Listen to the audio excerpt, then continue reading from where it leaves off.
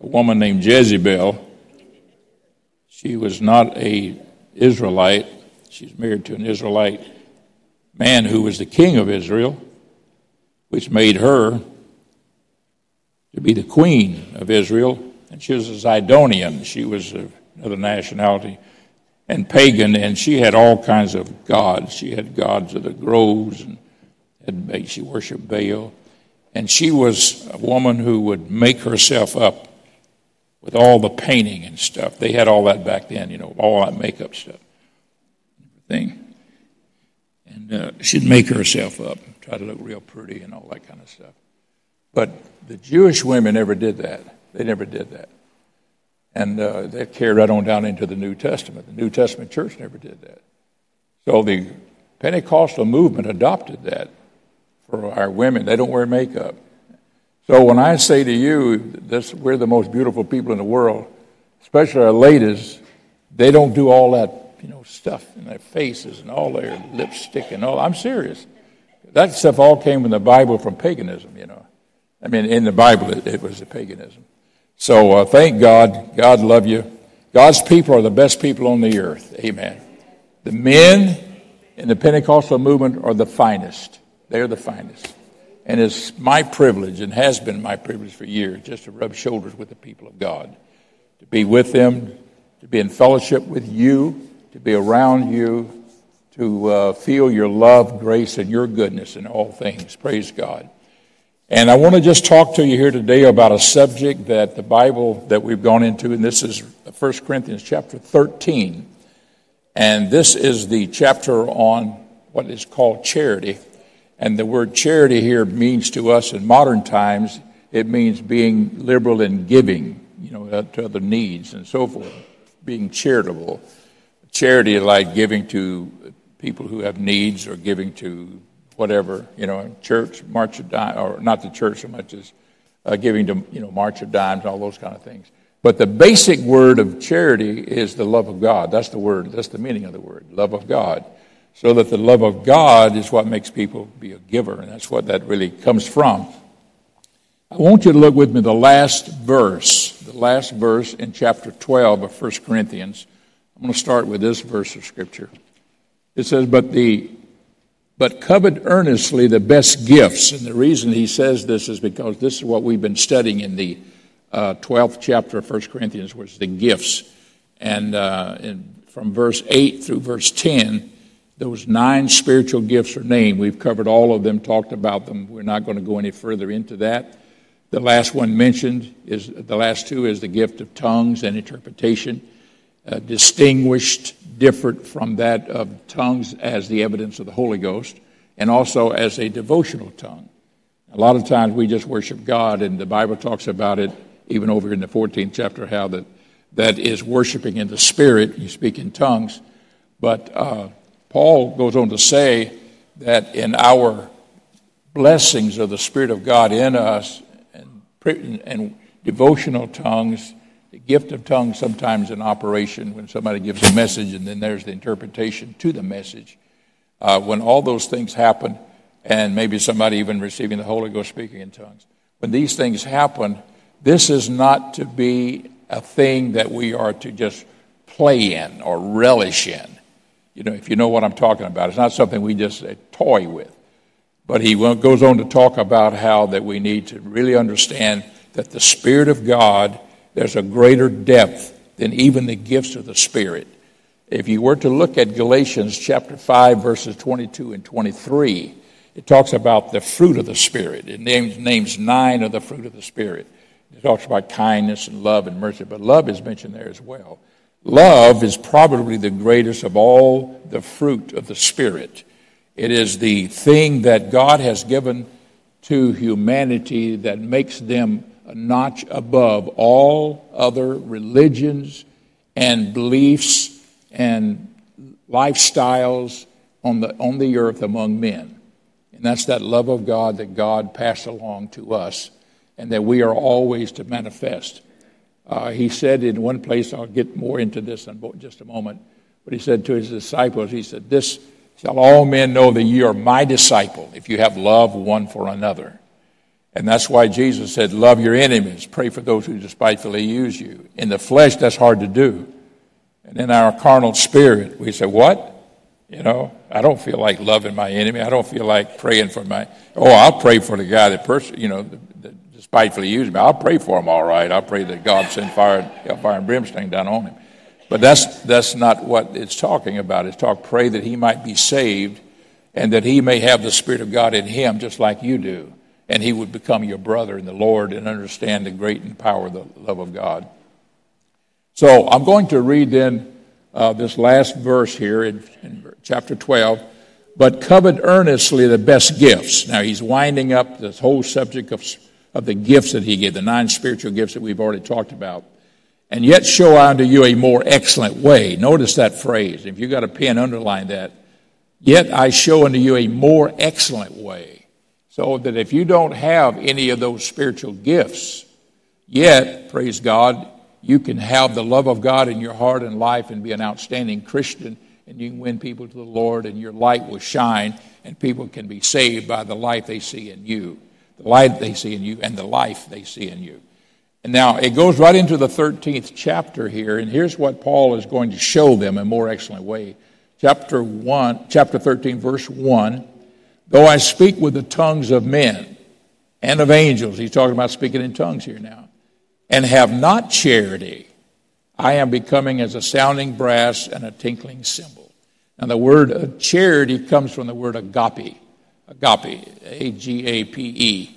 And it is a Greek word meaning the love of God, from God, to us, and through us to mankind. It's the love of God in us that is the power behind all the love that's in our lives for all relationships and associations that we have in our lives. The Greek language has another word for the love of a man for his wife, for instance. There's another love that is there for family. Not only your children, but also your brothers and sisters and your mother and dad and so forth. There's a different word that the Greeks use for the love in that fashion. And then there is a love that's used in the Greek language that's different even from those two, that implies love for our fellow man. Praise the Lord. And, Jesus said, this is the second commandment, love your neighbor as yourself. Meaning that just as you would have men to do to you, you do to them as well. Love God with all your heart, mind, soul, and strength. Love your neighbor as yourself. So God's love, of course, always precedes. So this love of God in us gives us a love in our hearts that will amplify and make better the love in our lives for everything else. I want you to look with me, if you would, I think it's in the book of Romans, Romans 5:5, and that's an easy verse to remember, but it's a powerful verse. Look in Romans 5:5. And hope maketh not ashamed, because the love of God is shed abroad in our hearts by the Holy Ghost, which is given unto us. So when God gives us the Holy Spirit, just call it Holy Spirit, Holy Ghost, same word. When he gives us the Holy Ghost, or the Holy Spirit inside of us, and we have that Holy Spirit of God inside of us, the love of God is shed abroad in our hearts, which means that he gives us the power to be able to do the things that he has asked us to do. If a man smites you on one cheek, turn to him the other cheek. What? That's against all flesh. That's against carnality. That's against carnality. But the love of God in our hearts can enable us to do things like that, and that's not just that, but it's in a lot of other things. When just people do you wrong, you just pray for them and you go on and you say, God, it's all in your hands. And that's a difficult thing to do sometimes, but that's the love of God that is shed abroad in our hearts by the Holy Ghost. The love of God by the Holy Ghost in your lives will give you a better marriage. Now, you still have to work on the marriage. There has to be love in a marriage. But husbands and wives can work out things. There's times you do have to work out things. You got to, you say, honey, I'm sorry. And sometimes just you kneel down to pray together. But if both have the Holy Ghost is a great asset in that. And everybody has their share of ups and downs and difficulties along the way.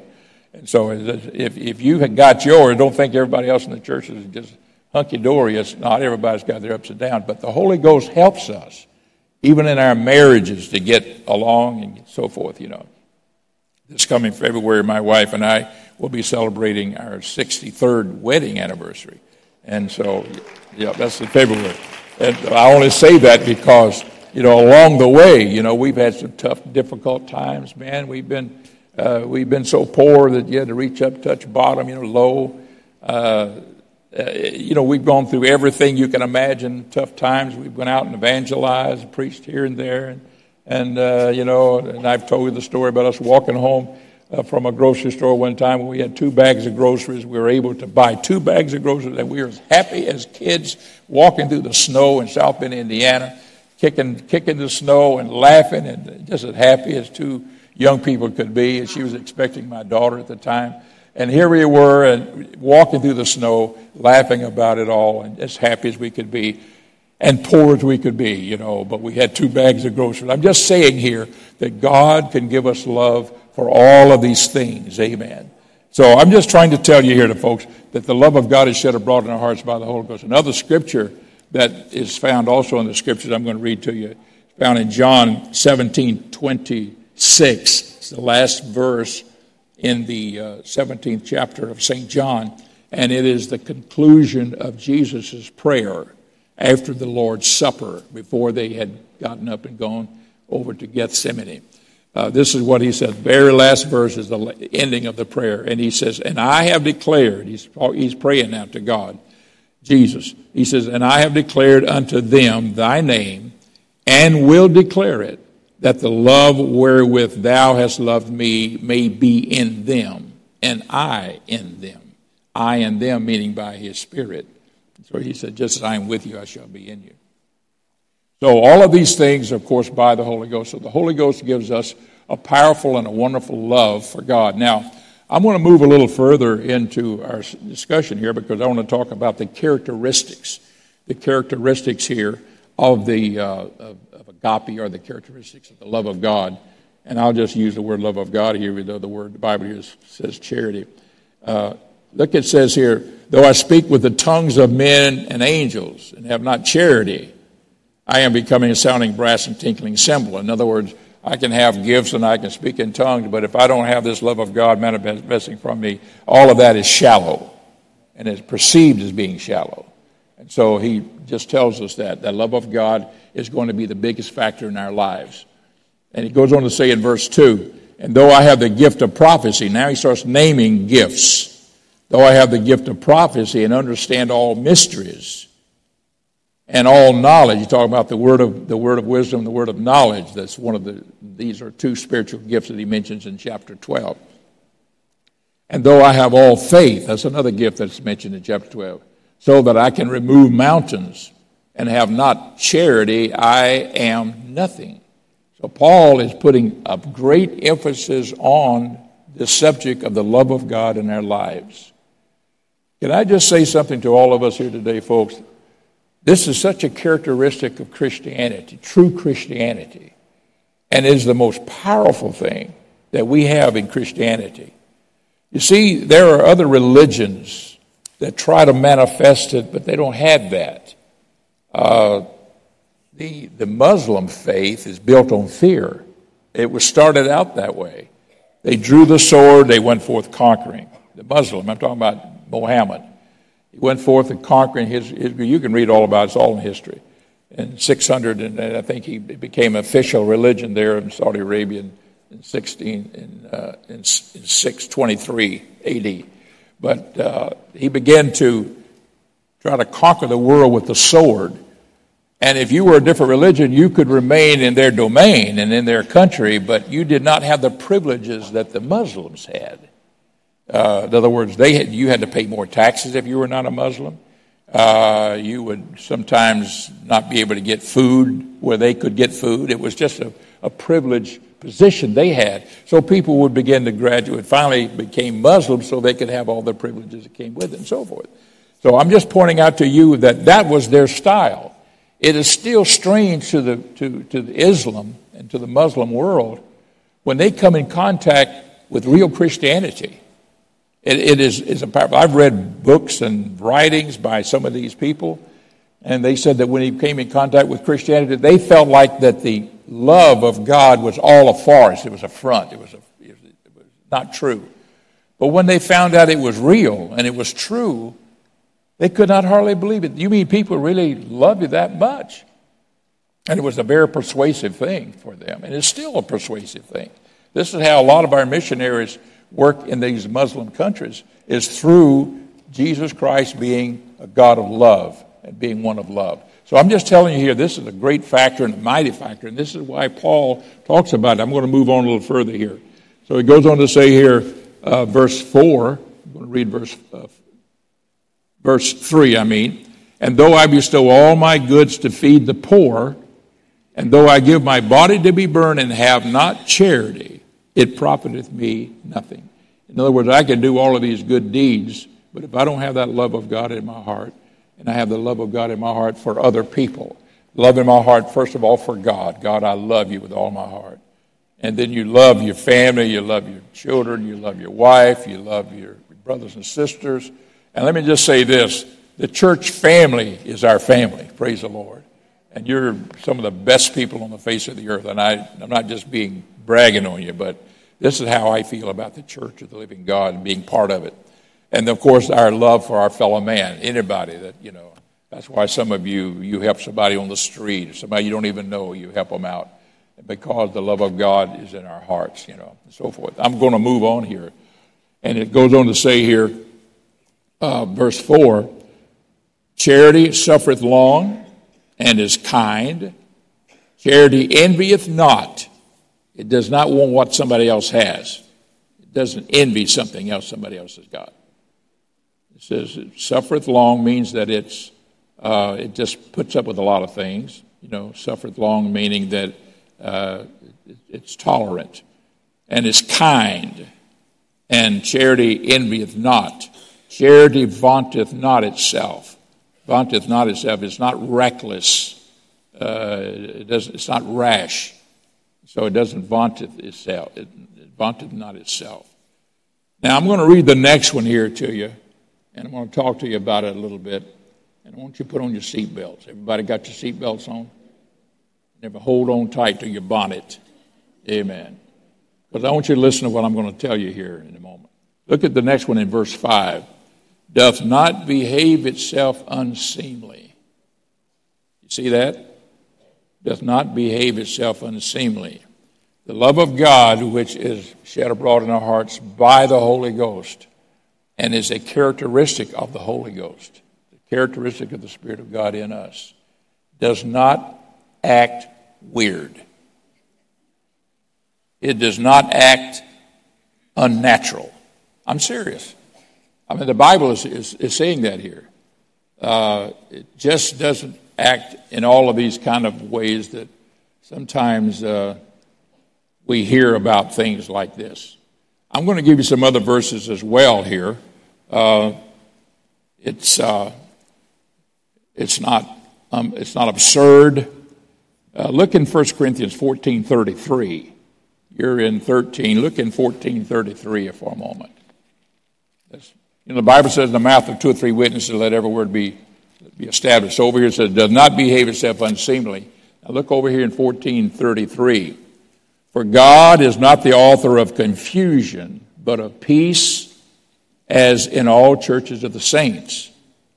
Okay? It's not the author of confusion. Look at verse 40. I'm going on to 40. This is 14:40. Let all things be done decently and in order. And the Bible says in the mouth of two or three witnesses, let every word be established. I've given you three verses here, right here together, about how that the love of God, which is in our hearts by the Spirit of God, and that the Spirit of God does not act crazy. I'm serious. I'm giving you the Word of God. If anybody has a problem with this, you have a problem with the Word. I'm just giving you the Word. It doesn't act crazy. It says in this 40th verse, let all things be done decently and in order. I want to back up here to verse 26, just for an example here. How is it then, brethren, that when you come together, that one of you has a psalm, hath the doctrine, hath the tongue, hath the revelation, hath an interpretation. Let all things be done unto edifying.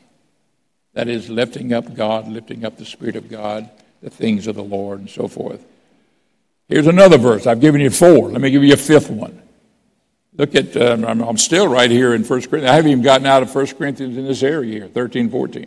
Look at the 14th chapter. Look at verse 23. If therefore the whole church be come together into one place and all speak with tongues, everybody's just talking in tongues, they look at each other, talking in tongues. Paul is saying this. And yet for all that they will not hear me, saith the Lord. Wait a minute. I lost my place. Yeah, I'm in the wrong verse. And all speak with tongues, and there come in those that are unlearned or unbelievers. Will they not say that ye are mad? So here's another scripture where that Paul is saying it is important that people who are not of the faith should come into the service, and they won't think we're crazy. I don't want to step on I'm not talking on any toes, but I'm just saying we're talking Bible here. Doesn't behave itself unseemly, it's not unnatural, it's not crazy, it's not weird. But the Holy Ghost in us and the love of God in us doesn't do weird, crazy, wild West stuff. You know what I mean? All right. So I think I've said enough. I'm going to move on here. But I'm just saying here that I think we should heed the Word of God. And I'm going to say this to anybody that has a problem with that. Go to the Word. Don't talk to me. Go to the Word. It's right in here. Just read it. Praise God. And that's Bishop Myers talking here. Okay. Praise God. I'm going to finish reading this 5th verse because it's got some good things here. Doth not behave herself unseemly. Seeketh not her own. Seeketh not his own. Is all not always about self. Is not easily provoked. Doesn't get mad easy. This is, what the Spirit of God in us and the love of God that's shed abroad in our hearts by that Spirit. It doesn't get mad easily. It thinketh no evil. Doesn't go around always thinking evil, bad, weird things and all that kind of stuff. Anybody that lives in that kind of a category, eventually they're going to do something bad, evil. Verse 6. Rejoiceth not. It does not rejoice in iniquity, but rejoiceth in the truth. Verse 7, beareth all things. That means you put up with all things. It believeth all things that is of God. You don't believe everything that's out there. I don't believe in evolution. I don't believe there's men on Mars and all that kind of stuff, some distant planet. That's all man-made stuff. There's no proof of none of that stuff. There's no proof of evolution. Folks, evolution, there's no evolution. They say they evolved. Everything evolved from that's like saying that things will just improve on its own. When you see the progress of a species, it's built in there by God already. You can take a plant, you can take an animal, you can take a bug, an insect. The ability to exist and to procreate and continue their species is all built in. And God gives them that common sense. You take a little bird, he's got a little head that big, big as an acre. Little old bird, little old brain, little head bigger than an acre. And then that's a little brain bigger and smaller than that. And that little brain is enough for him to know to take care. Let's say it's a hen or a female. To take care of her young. To sit on that nest until they hatch. I still don't know how chickens know how long to sit on a nest and which ones to sit on. I'm sorry, I'm just ignorant. But they know that stuff. And they got a little old head like that, and it's all in their head. And they got this common sense, and then they know how to take care of those chickens.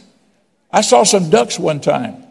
So I saw this guy was with this guy out on his farm, and he says, I got some ducks just hatched. He said, watch this. And he opened the pen. And those baby ducks with no mother duck in there, because they should have already been taken out, just a bunch of baby ducks, all left that pen and went down the hill into a pond and a lake and began to swim out. I said, how did they know to do that? He said, it's in them. You tell me how they were just hatched And they knew to go to that lake, and they knew they weren't going to drown again and say, oh, I can't swim, I can't. They didn't even think about that. I'm saying it's in there because God put it in there. It's not something that's in this, that is evolved. God put it all there in the very beginning when he made all things. And he even pronounced that they're going to, they will produce their own and so forth. Well, let me move on here. I'm just saying here that the scripture here in verse 7, beareth all things, believeth all things, hopeth all things, endureth all things. It never fails. Look at verse 8 now. It never fails. But whether there be prophecies, they shall fail. Whether there be tongues, they shall cease. Everybody with me on this? Whether there be knowledge, it shall vanish away. Now, there's a religious group that says that tongues is not for today because it all ceased way back there at the end of the early church. It didn't. In other words, it stopped. And you ask them, when did it stop? They said, when the Bible was written, fully written, and we had the complete Word of God, then all these gifts all ceased. Well, he came too late to tell me. He came too late to tell me because I have seen the working and the speaking in tongues, and I've experienced it myself, as you have, and I've seen some marvelous things come out of it. Brother Abernathy, who was here just last week, and I told you this, that he witnessed, more than one time in Africa, here back in the bush country when people were just tribal people that they went back to minister to and to establish churches and things. He'd hear them get the Holy Ghost and speak in English. Sometimes it was English. Sometimes it was American dialect English. You know what I'm saying, man? He said, I've heard that. And we had a woman in the church before we moved here. We've been here now, 20 years, 20-some odd years. But in the other church that we're in, there was a Haitian woman that did not know English that received the Holy Ghost at our altar and began to speak in English as she received the Holy Ghost. And I thought she was just worshiping in English. I thought she had been praying in, something. And then all of a sudden she began to worship in English. And this other sister in our church, she run up on the platform and said, Brother Myers, this lady is Haitian. I'm Haitian. She's Haitian. I brought her to church. She doesn't know English. She's speaking in English. She doesn't know English. And I realized then she was talking in tongues. It was tongues to her, but it was just our language. You understand what I'm saying? Hey, if you tell me it's not for us today, you come too late to tell me. I know too much, St. Paul, Minnesota, I heard a guy said, a girl from Louisiana received the Holy Ghost, speaking in the Eskimo language. And I was sitting on the front pew like this, watching. I'd been praying, and I'd sit back and watch, and people been praying, and this girl prayed through, they got the Holy Ghost, and just speaking in tongues and praying from Louisiana. So this guy comes down the aisle and sits down beside me. He said, how long has this girl been out of the Eskimo country? I said, I don't think I was a young guy in school. I said, I don't think she'd ever been in the Eskimo country. I think this is farther north than she's ever been in her life. She's from Louisiana. Oh, no. She is speaking fluent Eskimo right now, speaking fluent Eskimo and everything. And to me, she's talking in tongues. He said she's speaking fluent because I lived up there for years. I know the language. She's speaking fluent Eskimo. I said, what's she saying? He said, she's worshiping God, praising God, saying God is this, God is great. He gave us the words. I said, wait a minute, I'll get the pastor. We get the pastor, so the pastor talked to him. But that was for a testimony for him to hear. Now, what I'm trying to say here is that tongues is for us. But so when somebody comes around and says that it shall cease, it tells us when it shall cease. Everybody still with me? Look at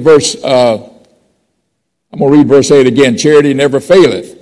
Whether there be prophecies, they shall fail. Whether there be tongues, they shall cease. Whether there be knowledge, it shall vanish away. Knowledge has not vanished away. We know that. So when the New Testament and the Bible was finally written and compiled, knowledge didn't vanish away. And I always tell somebody that if tongues has ceased, the knowledge has vanished away. And you don't have any knowledge of the Word of God, and you have no right to tell me anything.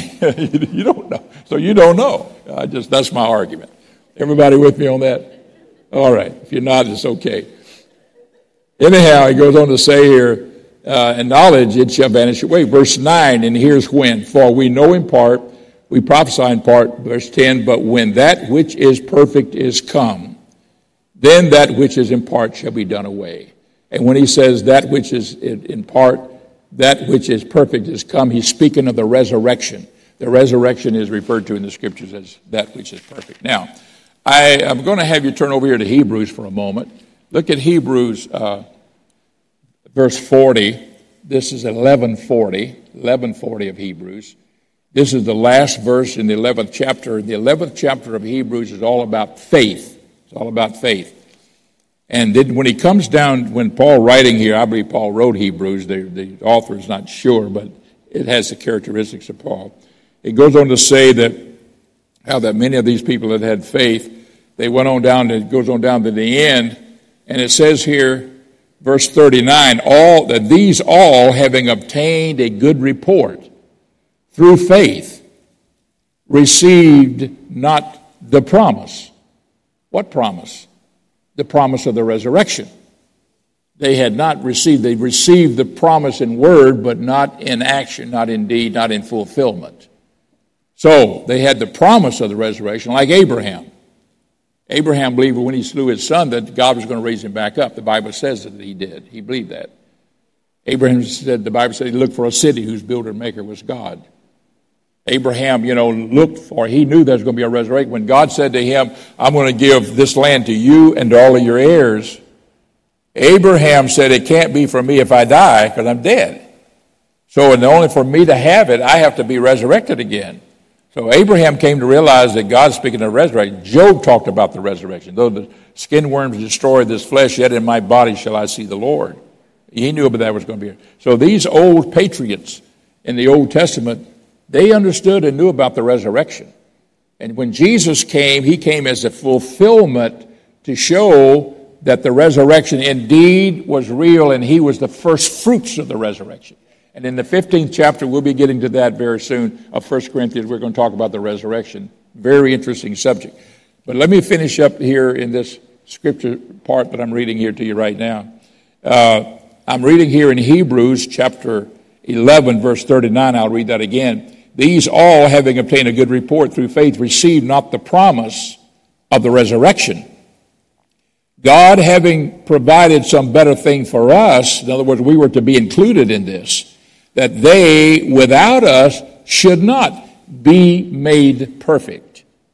So we are made perfect at the resurrection. Folks, I'm sorry, but you'll never be perfect in this life. Some of you may think you are, but you're not. We'll never be perfect in this life. Amen. But in the resurrection, we'll be perfect because we'll see him as he is. We do not yet know how we shall appear, but we'll be like him, for we shall see him as he is. Jesus Christ, praise the Lord, became perfect in every sense of the word at the resurrection. At the resurrection. Now, you say, well, Jesus was perfect. Yes. No, he knew no sin. There was no sin in Jesus whatsoever. But as the flesh, there's imperfections in the flesh. And but in the resurrection, he was made perfect. Praise the Lord. The body that Jesus has is perfect. And we'll have a body like as unto his glorified body. So your body will be perfect. Praise the Lord when we get to heaven. And that's the perfection. I want you to look with me back over here. Let me find the right verse. I think it's in Luke. Yeah, look at Luke 13:32. Sorry for our people up there. God bless those people up there that keep up with the screen here. They're so diligent about what they do and how and swift at what they're doing. This is 13:32 of Luke. And he said unto them, Jesus said unto them, go ye and tell that fox. This is when the Pharisees came to him and said, Herod's going to kill you. You better watch out. You better look out. You better be careful. And they were trying to make Jesus afraid. And Jesus said, he said to these Pharisees, he said unto them, the Pharisees, go ye and tell that fox, that's Herod, behold, I cast out devils, and I do cures today and tomorrow, and the third day I will be perfected. And that was the day of the resurrection when he rose from the dead. He was perfected. Praise the Lord. So I'm just trying to give you scriptures here concerning this perfection of Jesus Christ, that the Lord, praise the Lord, was made perfect whenever he rose from the dead. Look over in 3:2, 1 John 3:2, 1 John 3:2. Beloved, now are we the sons of God, and doth not yet appear how we shall be, but we know that when he shall appear, we shall be like him, for we shall see him face to face.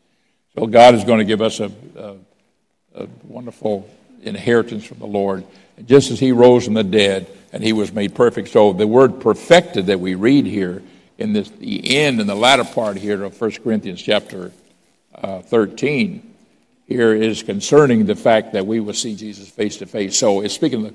So when that which is perfect is come, there will be no more need for tongues, right? When the resurrection happens, the rapture takes place, you don't need to speak in tongues anymore. Amen. You don't need to have the gifts of the Spirit. You don't have to have the gift of faith. You don't have to have the gift of prophecy. None of the gifts will mean anything. Everything will cease except the love of God. And that's when you look down in verse 13, the last verse in chapter 13, the last verse there. I'm trying to keep up with the clock here. Verse 13, now abideth faith and hope, charity. These three, faith, hope, charity. Charity being the love of God. But the greatest of these is charity.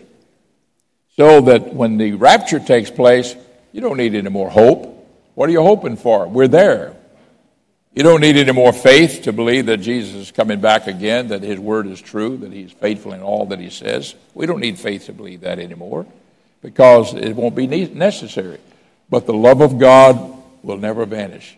And all through eternity, folks, we'll always be so appreciative to Jesus. The price he paid on Calvary, the shedding of his blood, his wonderful love, grace, and mercy and goodness to us. And I just want to tell you here today that it is a wonderful thing to know God and serve the Lord and to walk with the Lord. If we will pray and draw close to God, he will shed that wonderful love of God in our hearts. And I'm telling you, we are soul winners by the love of God. It's not how muscular or how full of vitality we might be. It is that we can love people. And if we'll learn to love people. Have you ever prayed and asked God to bring you in contact with somebody that needs God? I know a number of you have. I see some heads shaking. You say to him, God, I want you to bring me in contact with somebody that needs you. Somebody that you know is hungry for God. Bring me in contact with them.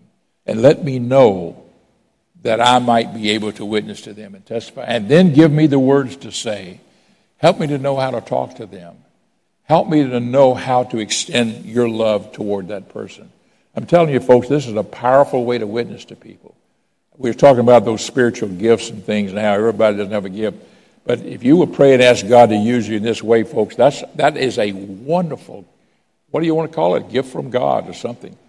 But it's a wonderful understanding about the Lord, and God can put that on you. And you go out and you mix around with the crowd and everything. And lo and behold, it happens. All of a sudden, something is said between you and another person, or some gesture or some look, and God says, I want you to witness to this person, everything. And if we will begin to follow things like that. Sometimes we say, oh, I'm too busy right now, I got to go. No, just wait.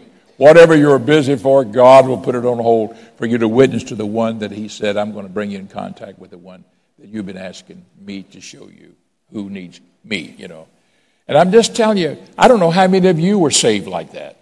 If I asked for hands, that'd be some of you that raised your hands. That some of you came to the Lord because somebody spoke to you at the right time. They spoke to you at a moment. Maybe it was in a grocery line at the store. Maybe it was in Sam's. Maybe it was walking through the mall. Maybe it was somebody next door to you. All kinds of places and ways. But God wants to use us, and he wants us to be a witness, praise the Lord, to this world. And folks, the love of God has got to shine forth. It's not a false love. It's not a fake love. It's not trying to, be lovey-dovey. It is just there because we pray and we love God. And if we love God, we'll love people. And if we love people, we want to reach out to them, and we want them to be saved, And isn't it funny, sometimes the most obnoxious people are the ones that God will save and turn them into a fine, outstanding Christian. Oh my, it's so wonderful. Praise the Lord. That's two men in this church. And I won both of them to the Lord. They lived next door to each other. They hated each other. They lived around the corner from each other. They hated each other. They didn't like each other at all. Everything. And I won one to the Lord, and he said, boy, those people they're really bad. They're really bad. What I knew that we had started a home Bible study now in the other house too. But this family didn't know about it. Finally, one day they met each other in church. They said, you're in this church? Yeah, I just got in. You in this church? Yeah. They shook hands, and they're the best. That's been 30 years ago. They're still in this church to this day. They're some of the outstanding leaders in this church. I'm just trying to tell you, God can save anybody. He can save all kinds of people. We had a brother in our church that was a minister, and he had been a member of Hell's Angels, motorcycle rider, mean as a snake. God saved that guy. He evangelized all over the world, became powerful soul winner. He knew how to talk to certain classes of people. But I'm just trying to tell you here today, God loves people, and he wants us to be better. I don't know how much time we've got in America. I'll be honest with you. I don't know how much time we've got. But while we have the time, and while the light is shining, let's do all that we can to help people find God and be saved. This church is a wonderful environment for people to be saved.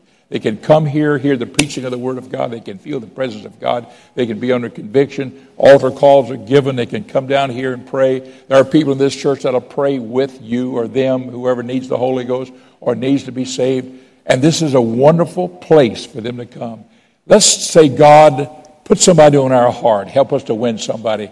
Before the end of the year, ask God to say, God, help me to win somebody to the Lord. Let's stand together and pray, and let's ask God to bless us all here right now.